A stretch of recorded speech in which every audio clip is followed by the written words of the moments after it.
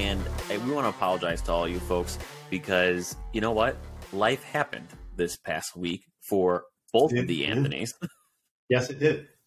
So we missed you this week, but the Crosstown Baseball Show is back after an unexpected 1-week hiatus, and we have a lot to discuss today. And joining me, as always, to talk all things Cubs and Sox baseball is Anthony Romanelli. Romanelli, how are you? I'm doing well. Like you said, crazy week.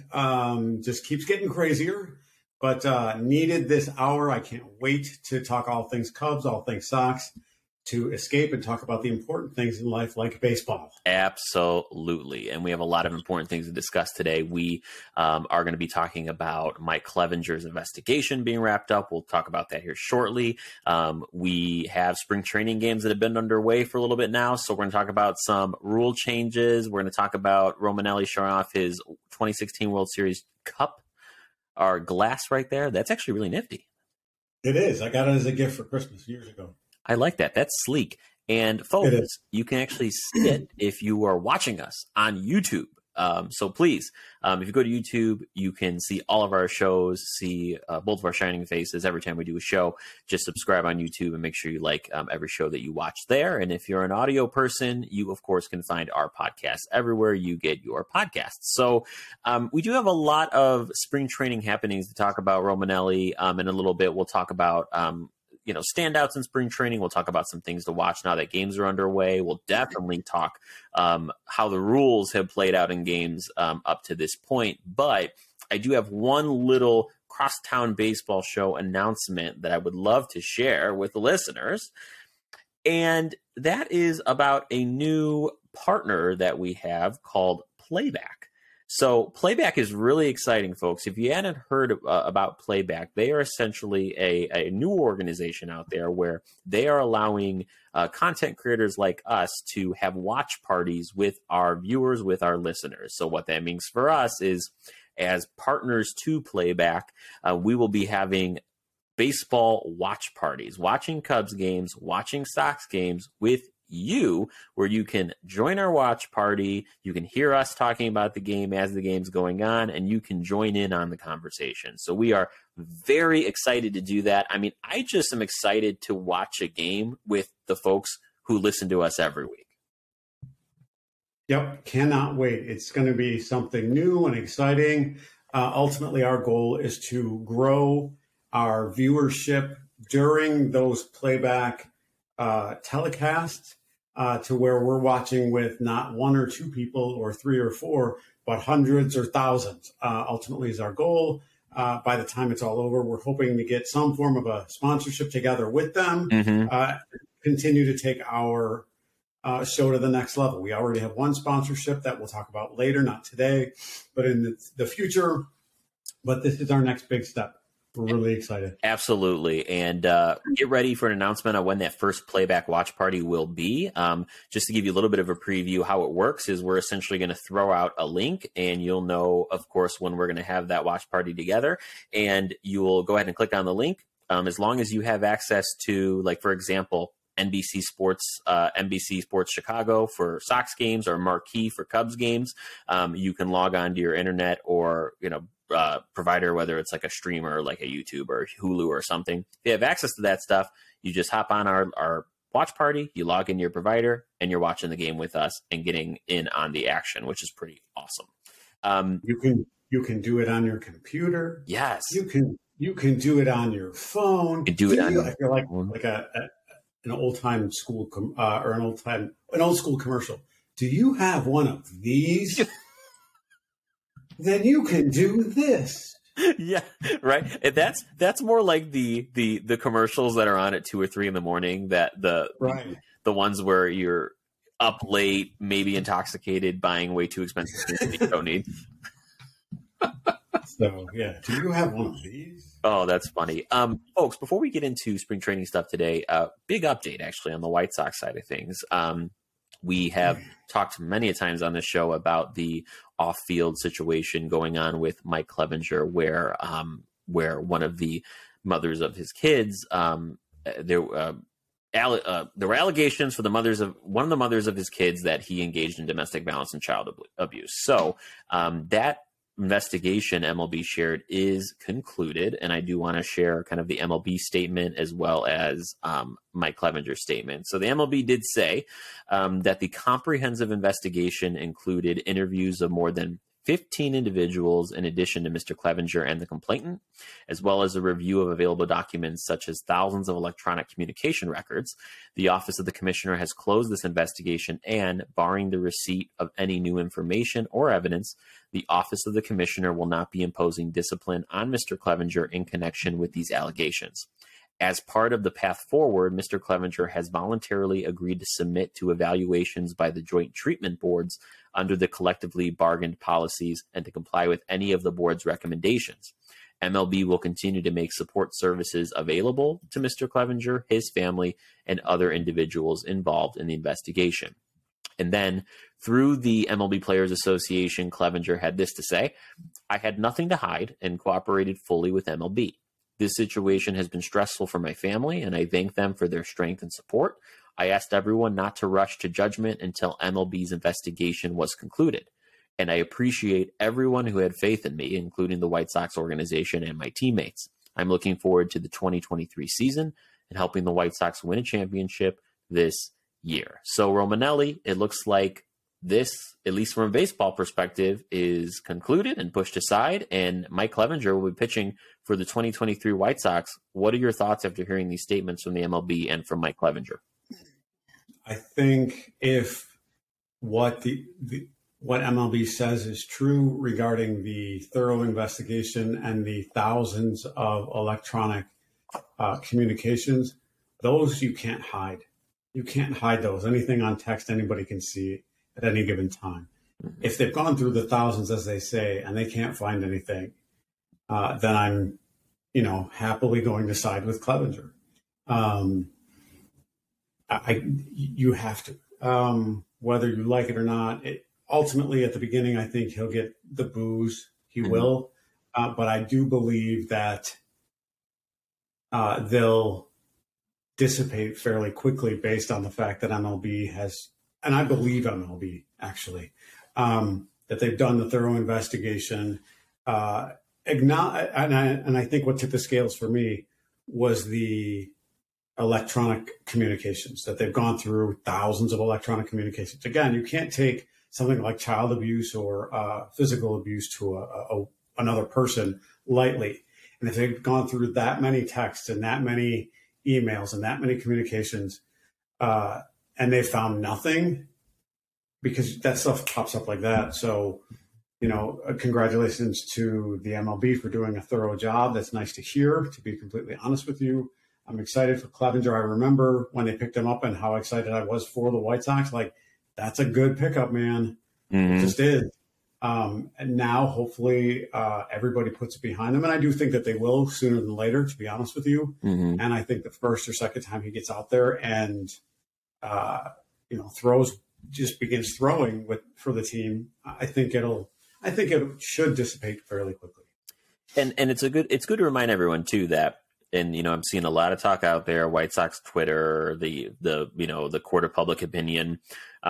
This isn't necessarily the court of public opinion, nor is it an actual court. This was obviously not pursued as a criminal case. This was handled by MLB. It's not a criminal investigation. It is a MLB, a organizational or investigation. So I just want us to keep in mind that, I think partially there's some people out there that are like, okay, well, doesn't mean that it couldn't have happened and they just didn't find anything. Could be, but there's also the baseball part of it. And I know you feel the same way as I, Romanelli. Like, I'm just tired of hearing about it. And I just first and foremost want that young lady and that child to make sure that they're okay and they're getting the support they need, no matter what is the result of the MLB investigation. But on the stats, numero uno, but right after that, I'm really excited to just not talk about it and get on to baseball, because that's why we're here. I do think Mike Clevenger has the potential to have a turnaround season. And as long as those folks are taken care of, and if Mike needs the help and he's getting the help he needs,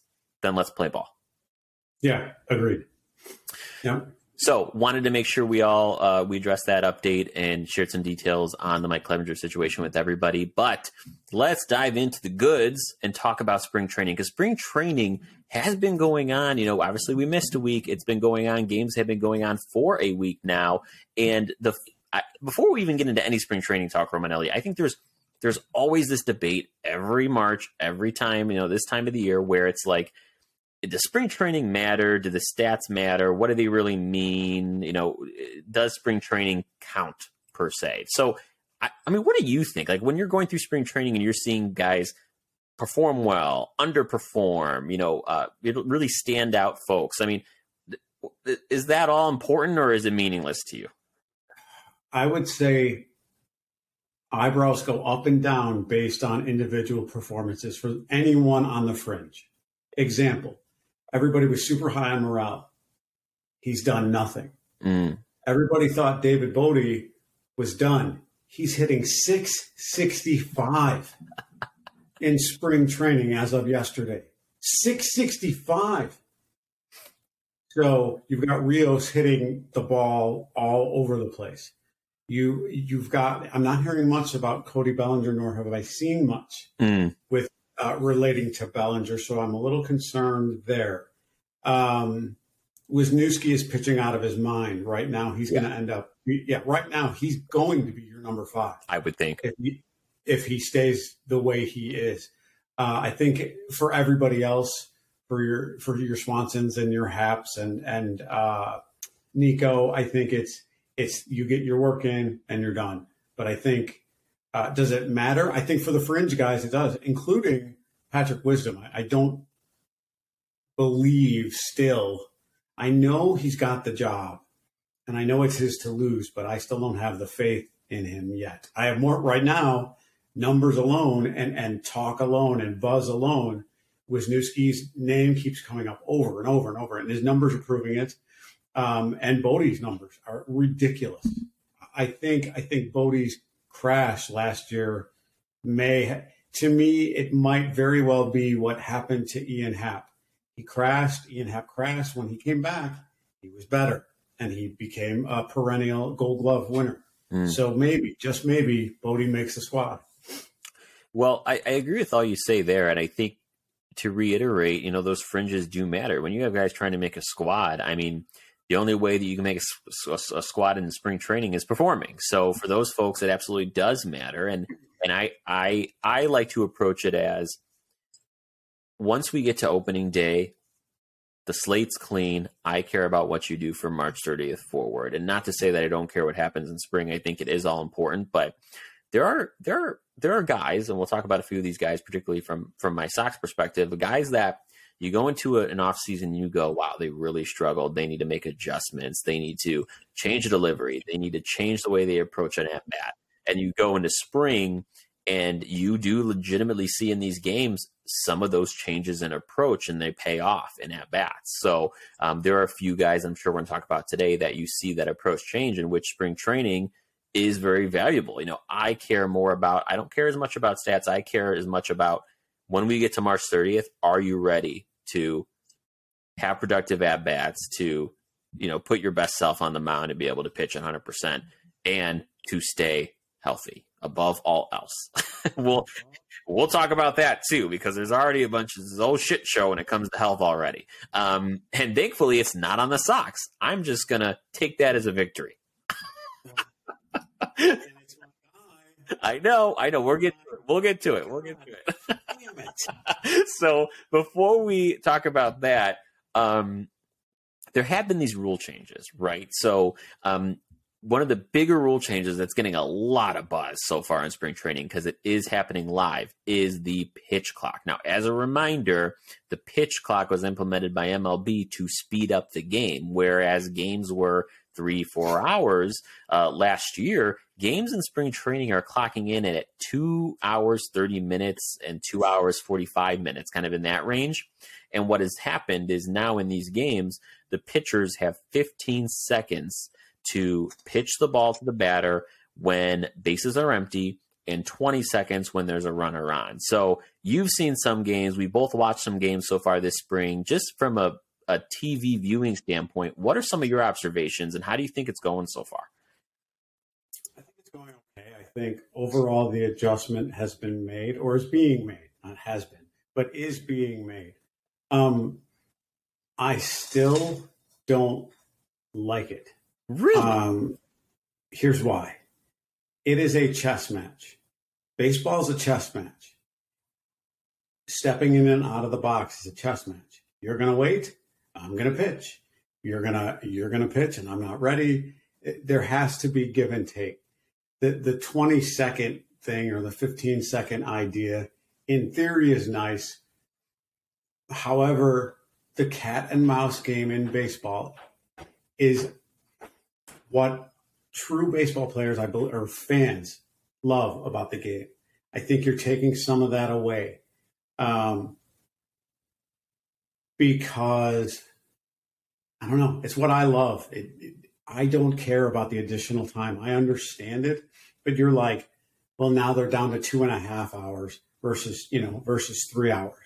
So part of me, the old school part of me is like, well, then then there's no movies that can be more than 3 hours. So like Schindler's List, no, that's not, it can't happen. Sorry.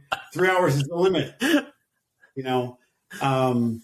The second, going to second base still, I don't mind the bigger bases. That's fine. Because if you're going to slide over it, you're going to slide over it. I don't care if it's 15 or 18 inches. But the pitch clock thing, it bugs me a little still. And if you saw what happened with Max Scherzer, he went from absolutely cruising to 2 infractions with the same batter, I believe, or 2 back-to-back batters, and ended up completely unraveling and gave up, and they were unearned, but his mental state allowed him to unravel, which led to 7 unearned runs. And for a guy who throws 200 plus strikes or 200 strikes a year, 200 strikeouts a year, over 200 strikeouts a year, he's one of the best. He just is. He's one of the meanest, cruelest pitchers to face. I wouldn't want to face him. And to get him angry, no, thank you. But to throw him off his game, sure. But when he adjusts, it's going to be fine. Like overall, I think it's fine.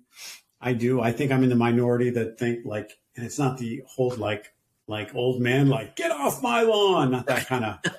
Are you sure? Yeah, maybe a little, but like, I don't think that time, like people aren't getting up and like leaving in the middle of a 6th inning if the game is long.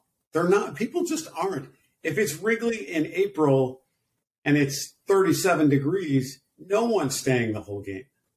That's what bothers me. So there's a part that I agree with you, and there's a part where I actually disagree. I agree with you, and this is coming from 2 obviously huge baseball fans. I can sit at a ballpark and watch a game for 5-6 hours. Like I don't care. Like that's just we love doing that, and it's what I want to do. I want to retire and watch baseball for the rest of my life. Correct. Sign me up for that. But I look at it as I do value when you look at the shift changes and when you look at the pitch clock and the bases all together.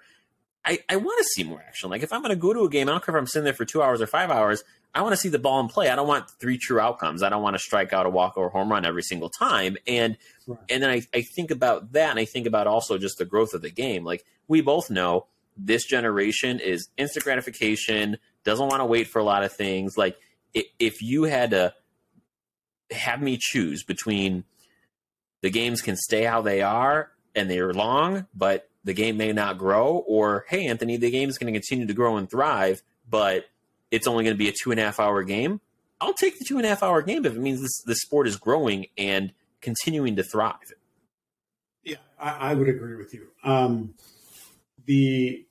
we talking pitch or pitch clock still, or pitch? So general? Any of the rules that really piqued your interest? I think the pitch clock did more than anything for me, because you are starting to see these players getting used to this rhythm, getting used to the timing. There have been a number of infractions already here in the spring, but I guess more than anything, what makes it interesting, at least I think, is now with this pitch clock in play, these games are moving a lot faster. And it is forcing batters to stay in the box, to swing at a pitch you traditionally maybe wouldn't have swung at before. We're seeing this in game, and the results have been very interesting. Yes, I think what the pitch clock will help the game do is what Major League Baseball wants, and they don't realize this, is score more runs, which is actually going to lead to longer games. You watch. You watch. I'm telling you. Because I said to you, it's cat and mouse. Well, the cat's got his cheese and the mouse has his cheese and the cat has his little play toy when that clock is only this long. So they both have what they want. So that ball's going to be coming more often. If that pitcher doesn't adjust as well, the games are going to be longer, or I'm sorry, the scores will be higher and the games will be just as long. You watch. That's interesting. Well, we'll see if that holds true. I almost want to guarantee it. Oh, geez, that's bold. I know. So, anyway. Well, you said something interesting before. You said you liked the kind of the chess match between the batter and the pitcher. And ordinarily, I would totally agree with you. But I'm going to tell you right now, I don't like the chess mats where it's like, oh, I'm playing chess, but I'm going to go pick up lunch, and then I'm going to go visit here. And then it's like, it literally sometimes is like 2 minutes of time between pitches. And even I'm at the game like, what the hell are we doing here? Can we speed this up? Come on, can we pitch with some urgency? I mean, it does get a little carried away sometimes with certain pitchers. It does. It does sometimes. And I understand. Or do you remember when Nomar would step out of the box and go like, yep, whatever the hell, and it took like 10 minutes? Like, what are we doing? His OCD. Yeah. His pretty hardcore OCD. Yeah. And remember, he was supposed to be one of the saviors for the Cubs. Yeah, tell me more about that. Yeah. But what was I going to say? No, I think it's an interesting move. I do think it will help the game. I'm cautiously optimistic that it will help the game. But I do think, and the other part to this is this, the thing that I like that they implemented is the no shift anymore. Because now you're going to see pure hitters hit. And again, which will allow for higher averages, higher on base percentages. A guy like Schwarber who pulls the ball constantly those balls that never got through, half of them are going to get through. The same with Hayward and the Dodgers, who apparently has been tearing the cover off the ball. Funny how Have you seen the highlights? Yeah, funny how that works. You can see, well, here's what pisses me off. You can see that the pitching coach for the Dodgers is actually is actually working with him, because you can see his elbow is up higher. You can see the angle of his bat and the angle of his elbow. It's different. And he is just, again, right now it's early. Who knows when he gets tired and older, but his pitching coach is doing a better job than the current Cubs pitching coach did. Just for shits and gigs right now, because now that we're talking about him, he is batting .333. And he has 12 at-bats, and in those 12 at-bats, he's got 4 hits, 2 home runs, 2 RBIs. So there you go. Half of his hits are what? Home runs. Well, we have two home runs, so 2 of the 12, 2 walks, no strikeouts. 0 strikeouts. No strikeouts. What? It's not even. It was never the strikeouts for him. It was the same ground ball to second base for 98. That was a no-brainer. Absolutely. It was just another grounder to second. The question was, will it get through or will it not? Well, you're talking about balls getting through. I want to go back to the shift for a second. One of the things that I was very curious to see, which we're already seeing, is how managers and coaching staffs are working their way around those rules. So for those of you who don't know, the shift or the new shift rules are you always have to have 2 infielders to the right of second base and to the left of second base. So your first baseman and second baseman need to stay on the dirt to the right of second base, and then the shortstop and the third baseman have to stay on the dirt to the left of second base. And really, the outfield is a free-for-all. Well, because the outfield's a free-for-all, we have teams in spring training who are taking their left fielder, or just for sake of video, left fielder, moving them to essentially right behind the second baseman in the grass, which would have been your traditional shift. So we'll see how that plays out. Boston found the loophole. But, yeah, it was Boston. It was Boston that found that loophole. However, if you get let's say a guy like Happ, who's a switch hitter, and they pull the shift on Happ, and Happ knows how to take it to left field.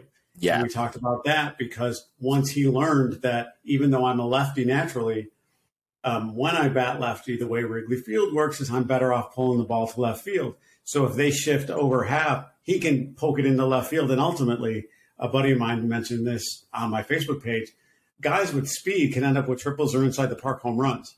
So I think that that's a very risky move to move your outfielder. It's one thing to move your infielder. It's a different thing to move your outfielder because guys can put the ball up in the air almost easier because that's how they play now. They don't play for hits.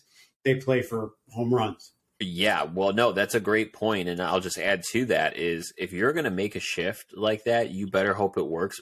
And you better hope that your two remaining outfielders are quick and get to the ball and have great reads and first steps. Like you cannot do that with subpar outfielders. Yeah, you couldn't ask Cody Bellinger for the Cubs to cover left field. He's 37. And again, 37 is not old, but 37 is baseball old. Wait, Cody Bellinger's not 37. Yes, he is. No, he's not. Or is he 32? Yeah, wait, what are you talking about? No, hold on. But he was like 37. No, he's 27. Bellinger? Yes. I was so confused when you said that. He's a youngin'. He's a baby. I'm older than him, if you could believe that. 27. Where did I get 37? I don't know. Maybe it was the 7 that tripped you up. Must be. Maybe it's this water. But maybe water. Okay. But you do have, going back to the main point, you do have a point, right? Like Bellinger, yes, he is an above average outfielder, but he's not going to doesn't have that much range at the end of the day to cover two outfield spots. So you just have to be careful with that alignment. Yeah. I think Boston, and actually, if I was Boston, that's something you hold in your back pocket all season until the playoffs. Why would you dare show your cards? And this is the cat and mouse game that I'm already playing in spring training. Yeah. Okay. In my mind, I found a loophole, but don't say shit. Right. Don't say anything to anybody until the playoffs when everybody would freak out and somebody's looking through the rule book and there's nothing anybody can do. Well, I'll tell you what, these are smart baseball guys and gals, and I do suspect before spring training is out, we'll see many other teams experiment with the rules. So I think the Red Sox secret is one that will not last long by any stretch of the imagination. But that's exactly my point. Is they should have waited. They should, at least like a couple days. Like, come on, wait till the season starts. Oh, you're playing the Yankees. Wait till you're playing the Yankees, and just to piss off the Yankees. God, I'm all for pissing off the Yankees. Right. All right, let's roll into some spring training stuff because a lot has happened in camp in the last week, and I want to start with the Cubs. And one of the things I hate about spring training is that some people go into it and just don't survive it, and they come out injured and on the other end. And we were both so excited. Even I, as a Cubs fan or a Sox fan, was so excited to see what Seiya Suzuki was going to do. And he has an oblique strain, and he is not going to be ready for opening day. You have to be just frustrated.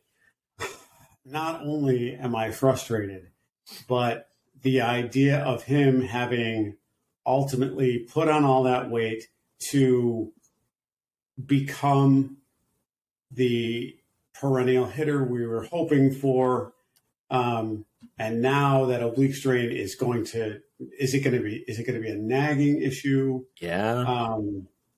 I feel bad for him.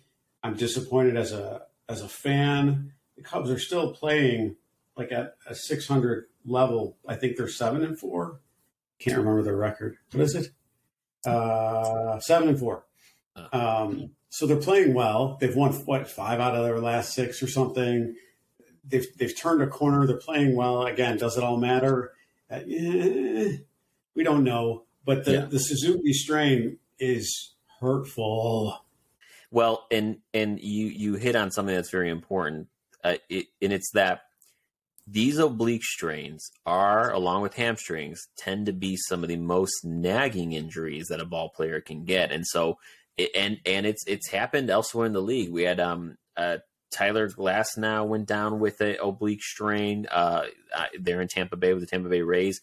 He's out for about 7 to 9 weeks, depending on the severity of the strain. I mean, we've seen ball players who early on in the season have these oblique strains, and they may be projected to be back in 7 to 9 weeks, but it's very easy for them to re-injure that spot, and it could be a long-term nagging thing. And you just hope, with as big as Seiya is now, those injuries become even more prevalent, and there's a greater chance of injuring yourself when you put on all that muscle. I'm a little concerned. Yeah, there's a comedian, what was it, Dane Cook? I think he used the word concernicus once. Concernicus. I am concerned as well.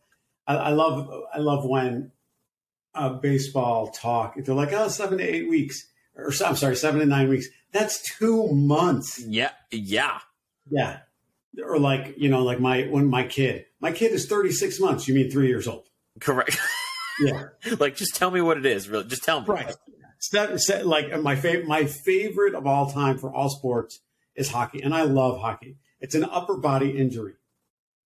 Right. That could be my forehead. What the hell does that mean? I have a loose tooth. So 7 to 9 weeks, but to your point, that 7 to 9 weeks could very well turn into 8 to 12. It could, is, 3 to 4 months. So there's half your season. So just to be clear, though, folks, I from what I understand, and I'm just trying to verify here before I give wrong information, the 7 to 9 weeks was actually specifically to Tyler Glasnow, who had a very similar injury, but it doesn't look like, and I don't think I'm mistaken, I don't think they actually gave a timeline for Seiya Suzuki yet. They just said, of course, he's missing the World Baseball Classic, and that is a good chance he's not going to be ready for opening day. So that is at least 4 weeks. But again, you just never know. Right. And in cold weather, remember, he was tricked by the Cub brass to come here. He joked, he's like, this weather isn't what you said it was going to be. And when it's in April in Chicago and it's going to be cold even into May, even the May game we're going to is the beginning of May, and it's going to be cold. Yeah. So the oblique strain, he's not going to have the weather for it to warm up as readily. And so is his body going to heal? Is it going to take that much longer? I don't know. Yeah, we will see. That's a kind of certainly a big loss for that team going into the year. Hopefully, he doesn't miss too many of those games in April, but we will see. When you look at how spring has gone for the Cubs so far, again, we're about a week into games with, if you can believe it, 3 weeks left to go. But what have been the standouts for you? Who is kind of, as you watch these games, as you follow this team here in spring, what are some players that are kind of pleasant surprises right now? We talked about this earlier, was David Bodie. He's, again, hitting, 665, something like that. Let's look, actually. He is down to, I say down, but it's not down, 533. Okay. Yeah, just a paltry 533. So I think he is playing for his career here. I really do. I think he's playing for his career. Wisdom's actually, he's only had 3 at-bats, though. So that doesn't really count, but he's doing well. Mancini's doing well as a DH. That's actually been a nice surprise. Yeah. I'll be completely honest with you. Yeah, he's hitting over 500 if I remember correctly. Madrigal's playing again, surprisingly well. I would say those are the standouts for me, on the field, at least. Pitching wise, it's oh my God, why does his name Wisniewski? He's just playing out of his Wisniewski. He's pitching out of his mind. That's what's making me happy. Talon has been doing just fine. He's been doing as is. Strope, I think will end up. I'm going to end up losing the bet the way this is going. At least you recognize it. I appreciate it. Yeah, you're welcome. Yeah, I can't. Yeah, see that? Yeah, that's just. Oh my God! As long as he comes back and is my guy, I'll be okay with it. Totally. You're like, I don't give a shit. I get free dinner. Well, no, he can come back after opening day. That's all I give a shit about. I don't care what happens after that. So the pitching, no doubt about it, has been a pleasant surprise. And you and I have talked about if there's anything that this team has been developing just insanely because they failed so much in the past, is this pitching. And they have some really promising arms that could be on this team for many years to come. Yeah. And we know that. I think all of them have made, not all of them, but insofar as making a name for themselves and making a place to potentially keep them. Fulmer's done a good job. Estrada's done a good job. Fulmer's pitched, 3 solid innings of relief. Yeah. No ERA whatsoever. Same with Keegan Thompson. No ERA whatsoever. Boxberger, his ERA is 1. There's only one Cub whose ERA, no, that's not right. 3 Cubs whose ERA is 3 or above.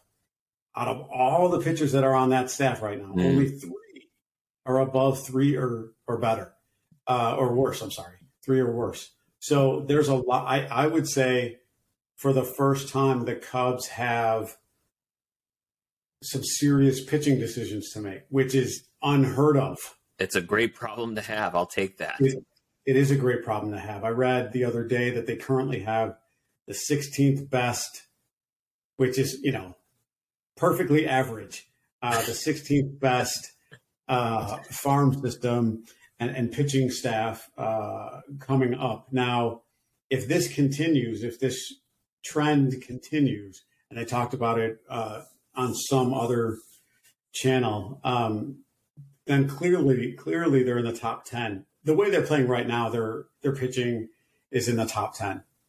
I mean, right, again, 28 innings with 1 run total. That's over 3 games. That's 28 weeks. No, that's 3 solid games with under a run. That's like, good God. Yeah. And the Cubs, and I didn't know this, let alone ever that they ever even kept track of this. This was the first spring training that the Cubs threw a no-hitter. Yes. I didn't know that about, when was the last time any team threw a no-hitter in spring training? I don't know, but right. I mean, it's obviously not as exciting in regular season, but it counts for something, right? I mean, right. Maybe. I want to go to hitter. I'm going to go back to the hitters for a second because there are 2 folks that I'm a little surprised by / wondering if they're even going to make the team, and they're going to surprise you. So number 1 may not be a surprise because you have Eric Hosmer and Trey Mancini in the mix. Matt Mervis is batting 118. He's got 17 at-bats. So, one of the leaders on this team in spring, and he struck out 8 times. Yeah, he has been a huge disappointment. So for all the talk that you and I have had in the past about him already, where we thought, okay, bring him up. Him and PCA were like, we need to bring them up. Mervis doesn't have a chance unless he all of a sudden turns it around. He's crashed hard, and to that opposite effect, David Bodie is playing out of his mind. So I do tend to believe just if I don't know that he needs to continue much longer. I do think he will start in AAA. I just think he will. I completely agree with you. Yeah, there's no doubt in my mind he will. Yeah, Bodie's hitting out of his mind. He's got 15 total bases. Mancini has 10 total bases. The two of them, can you imagine? So, and here's the other thing.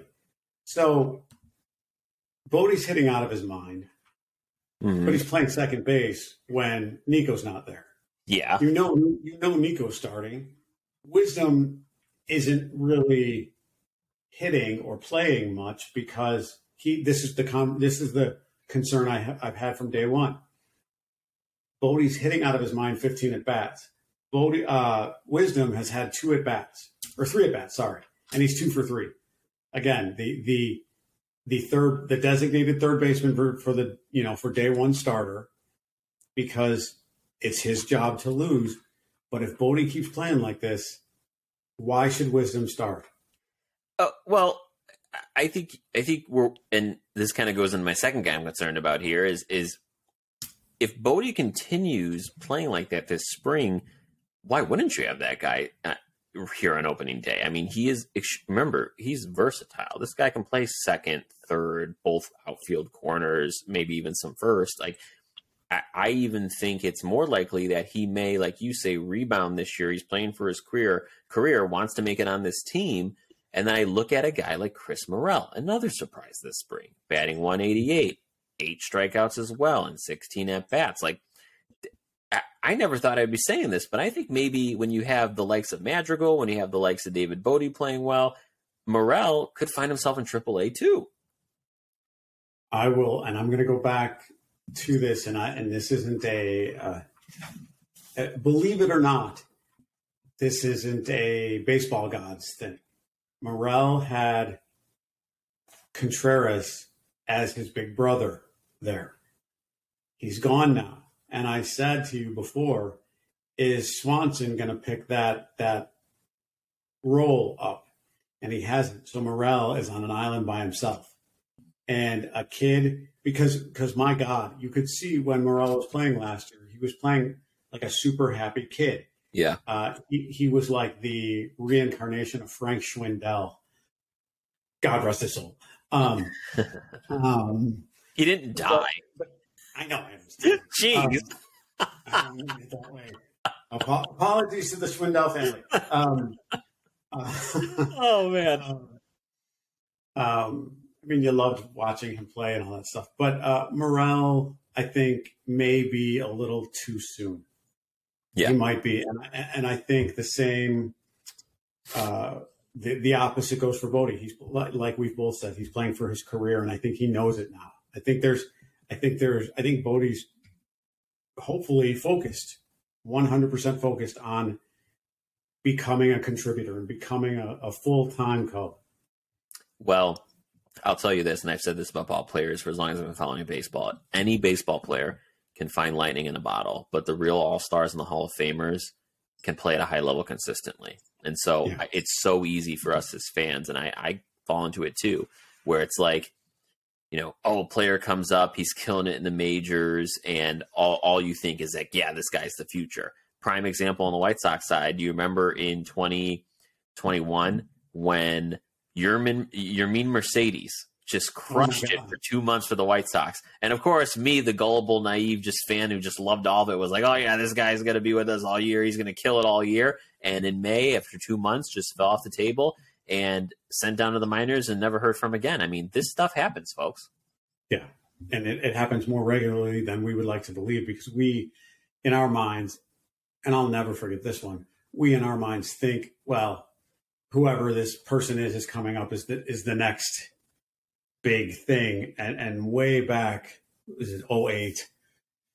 Maybe. I can't remember when exactly. But it was Corey Patterson. Everybody was, and I was not. Everybody was so high on Corey Patterson. I'm like, he's too tiny. He's not going to catch up to the fastball and blah, blah, blah. And then I ended up we ended up, myself and a few buddies ended up going to Cincinnati to watch them play. And I met him in a bar after one of the games. And he was my size. Not like my size, my size guys don't hit. They make the pros at our size and smaller in Altuve. But you've got to be fast enough and strong enough and all of that. And Corey Patterson was just such a hype job. So now Mervis isn't a hype job, but Corey Patterson was. So you're giving me a great idea. We got to do an episode where we're just going to pull a bunch of random Sox and Cubs players from the past out of our ass and do like a where they're at now thing. That would be fun. Ooh, that would be fun. So one of the players I'm thinking about is like those obscure Cubs years between like 2009 to 2012, all those like rando Cubs players. And I'm thinking of one that was overhyped who ended up being a complete dud. If you remember, Brian LaHair. Do you remember first baseman Brian LaHair? Yes. Totally.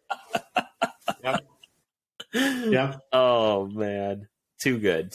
One guy who I liked didn't do great, but was serviceable. Ends up being the manager for the Mariners and Scott Service. I'm like, okay. I was like, to talk about where are they now? I was like, all of a sudden, I was like, Scott Service. I was like, are you joking? And with God as my witness, at this moment, I don't even know how long he's been the manager for the Mariners. A while, and he is one of the more respected managers in the game right now. Yeah, and all of a sudden I was like, Scott Service. Well, and again, because I'm a National League guy, I don't really pay attention to the American League all that much, but I do know Seattle is coming to Wrigley. I remember seeing that on the schedule. Yeah. So excited to see Scott Service live. Oh, that's Scott Service live. Also, we're going to move over to Sox Talk here in a moment, but I would be remiss if I didn't take any opportunity to talk about our best friend, Wilson Contreras. And I texted you last week about what he said about saying that he likes the Cardinals better and that it's a better organization than the Cubs. I mean, this guy's just trying to flame the fire. That's just what he is. No, he's not even flaming the fire. You don't think so? No, he's just angry. That's just anger. It'll dissipate quickly. He plays though. I've noticed he is one of those players that he likes to piss people off. He does, but I'm not buying it right now. I think it's anger for you to say after you were with the Cubs for 16 years and you've been with the Cardinals for a week and a half and you're like, this is a much better organization. No way. You did not a chance. Not a chance. Oh, I love it. And they're both such storied franchises that there's no way you can say that St. Louis is a better franchise after you've been there a month. That's like going from like the Pirates to the Brewers, and you're like, look at this organization. Come on, I don't know about that. I think there's a valid argument. I mean, the Cubs won a World Series. I mean, let's just be real. But you got to give it to the Cardinals while they are always there, like they're always lurking. Which is why I hate them. And true Cubs fans, true Cubs fans don't hate the Sox. They hate the Cardinals. Absolutely. Because you played that until this year, or whatever. You played them 19 times a year, and they were always a thorn in your side. It was like the Bears Packers all the Absolutely. time, every game. And if I'm not mistaken, I believe the Cubs Cardinals is the oldest rivalry in baseball. I think you may be right. I think Boston and New York, Yankees and Red Sox may be right there, but it's something I have to look up because now I'm curious. Yeah, I think so. So that's all the stuff going on the Cubs side of thing. On the White Sox side of things, I have a very big announcement for White Sox spring training. I don't know if you've heard, everybody, but you're starting center field. No, I would love that. And I'm not as good as Luis Robert Jr., believe it or not. No, it's hard to believe.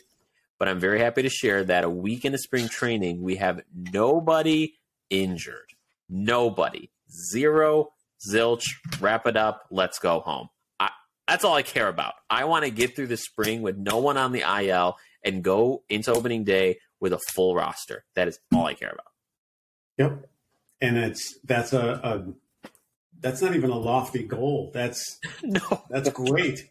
If they end up that way, that's great. I mean, they're still just playing 500 ball, but again, it's early. Does this, do these games matter? So I guess it's my turn to ask you which players are standing out right now, and how do we know, and what do we think? Yeah, great question. So one of the just a few here that stood out to me so far this spring. We talked a lot over the last couple of weeks about really the two people that really need to step up their game from 2022 was Yoan Moncada and Yasmani Grandal. And we are seeing, when I talked about earlier about changes in approaches and at-bats, these two players, if you just kind of contrast their at-bats this spring with what you saw in 2022, you see some inherent differences in how patient they are and how they're approaching pitches and how they're driving the ball. And I particularly want to point out Yasmani because Yasmani Grandal, thus far here this spring, is actually batting 500. He has a home run under his belt, and that's in 10 at-bats. So he is someone that if you look at the tapes, he's driving the ball with authority, line drives, really getting under the ball when he needs to, and that has been reassuring, and I'm really hoping that he can carry that into the year. A couple other players that have really stood out, which beg the question of what you're doing with these roster spots. The Cubs have the luxury of having a lot of flexibility, a lot of options for roster spots with these guys. The Sox, not so much, where you have really just two bench spots with many guys fighting for them. And it makes me think of Jake Berger, who has 2 home runs so far this spring. Though he does have 9 strikeouts, he's batting .238, but the power is certainly there. You have Hanser Alberto, who was previously with the Dodgers last year, and he's killing it. I mean, this guy's batting 514 at-bats, killing it in spring right now. And the Sox have a hard decision. The Sox essentially have 2 bench spots, and they need to choose between hot-hitting Hanser Alberto, Jake Berger that has a lot of power, Leary Garcia, Romy Gonzalez, and an outfielder. So you have all these guys that need to fit into 2 spots, and it's going to be a tight fit, especially with some of these guys performing the way they are. So it's very interesting to see how it's going to play out. Yeah. At the moment, I mean, if I'm choosing right now, I'm choosing Alberto simply because he gets on base more. If we moneyball the conversation, he gets on base. Yeah. That's it. Which is legitimately, after last season, all I care about. That's all I care about. And then if you've got, oh my goodness, what was I going to say? If you've got, oh my God. Burger? I'm sorry, no, Jimenez. If guys like Alberto can get on, and you've got Jimenez who's currently crushing it, I think he's hitting close to 500, if not 500. No, I think you're right. Kind of curious. He is. He's at 500. Woohoo! So he's having a good spring. There you go. Yeah. But you are right. Yeah. So if you look at wanting to get guys on and get them over and get them in, he's my guy right now. Because the same way with Bodie for the Cubs, you've got to go with who's hitting. You have to. Correct. This is a situation where with new manager Pedro Grifol, and you're already starting to see in these Sox games that this team is running the bases with intention. They're getting the extra base. The brand of baseball, just in the few games I've seen this spring, is inherently different. And quite frankly, it's getting me very excited for opening day because this team fundamentally, fielding, running the bases, how they approach their at-bats, it's already looking different, and I cannot wait to opening day because I think a lot of what they're doing in spring, a lot of what this coaching staff is reinforcing is bearing fruit, and especially when you look at some of these hitters that are just, really bat to ball doing well so far this spring. So I'm going to tell you what, when I think about moving from the Cubs to the Sox a few years ago, I knew what I was getting into. Like, this isn't moving from like the Cubs to the Dodgers, like calm down. But I was fully aware of what I was getting into. And you're literally getting on the same train going this way. instead of the just train going this way, the exact same train. Like theoretically and literally. But yes, I either way, and it happens to be the L, so it's an L either way. Right. But what I will say is same color, same lines, the red line. Same lines, the red line. But what I will say is, like, the last few years have been so disappointing between the La Russa thing not hitting to their potential. But wow, I mean, I can't wait for our season prediction show here at the end of the month, because I have some really bold predictions for this team, and I like what I'm seeing so far here in spring. And I'm excited to talk through it with some of our viewers and listeners, because when we get into playback and we start watching games, guys, I know it. I'm talking for Romanelli on this one too. When we're watching games, this is when I get really nerdy. Like, this is when I really get into details. I'm looking at things. I'm looking at people, how they approach their at-backs, and we're gonna have a lot of fun. So yeah, I'm excited to get into not only watching games more on a regular basis when they count, but just being at the ballpark and seeing these guys actually show up and be their full potential, which I think is finally going to happen here. I think so too. I'm excited for the Sox for a few reasons. One, I agree about them not reaching their potential. I think Grandal was a good hire. I think those players that didn't play to their potential, I hope they have a little bit of a chip on their shoulder. Because the only one, to me, that always has a chip on his shoulder is Anderson. He's the only one. I think if the rest of them put that chip on their shoulder, like, hey, Anderson's right, we didn't live up to the potential. We didn't live up to our expectations of each other, and we didn't carry each other throughout the season. We barely made it to 500. We need to prove to ourselves that we are the real deal, so let's go. I love that you say that, because all indications out of camp from the guy's mouth is exactly that. We have a chip on our shoulder. We have something to prove. And I'll tell you what, baseball's a funny thing. I will take the team that has a chip on their shoulder every day of the week. Every day. We've seen it last year. You look at that Philadelphia Phillies team, for example, after they fired Joe Girardi. That team, they were like, F this, we're going, scorched earth, and look where they ended up. I mean, that's why I'm riding high on this team this year. I really feel it. Yeah, I would say that your feeling is hopefully correct. I think out of the corner of my eye, I'll be watching a few more Phillies games just to see if that same, because now the Phillies, again, we talked about how nobody wants to face the National or American League East at all.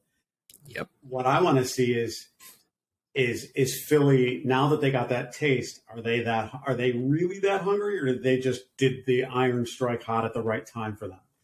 Or now, will they? Because again, Harper played.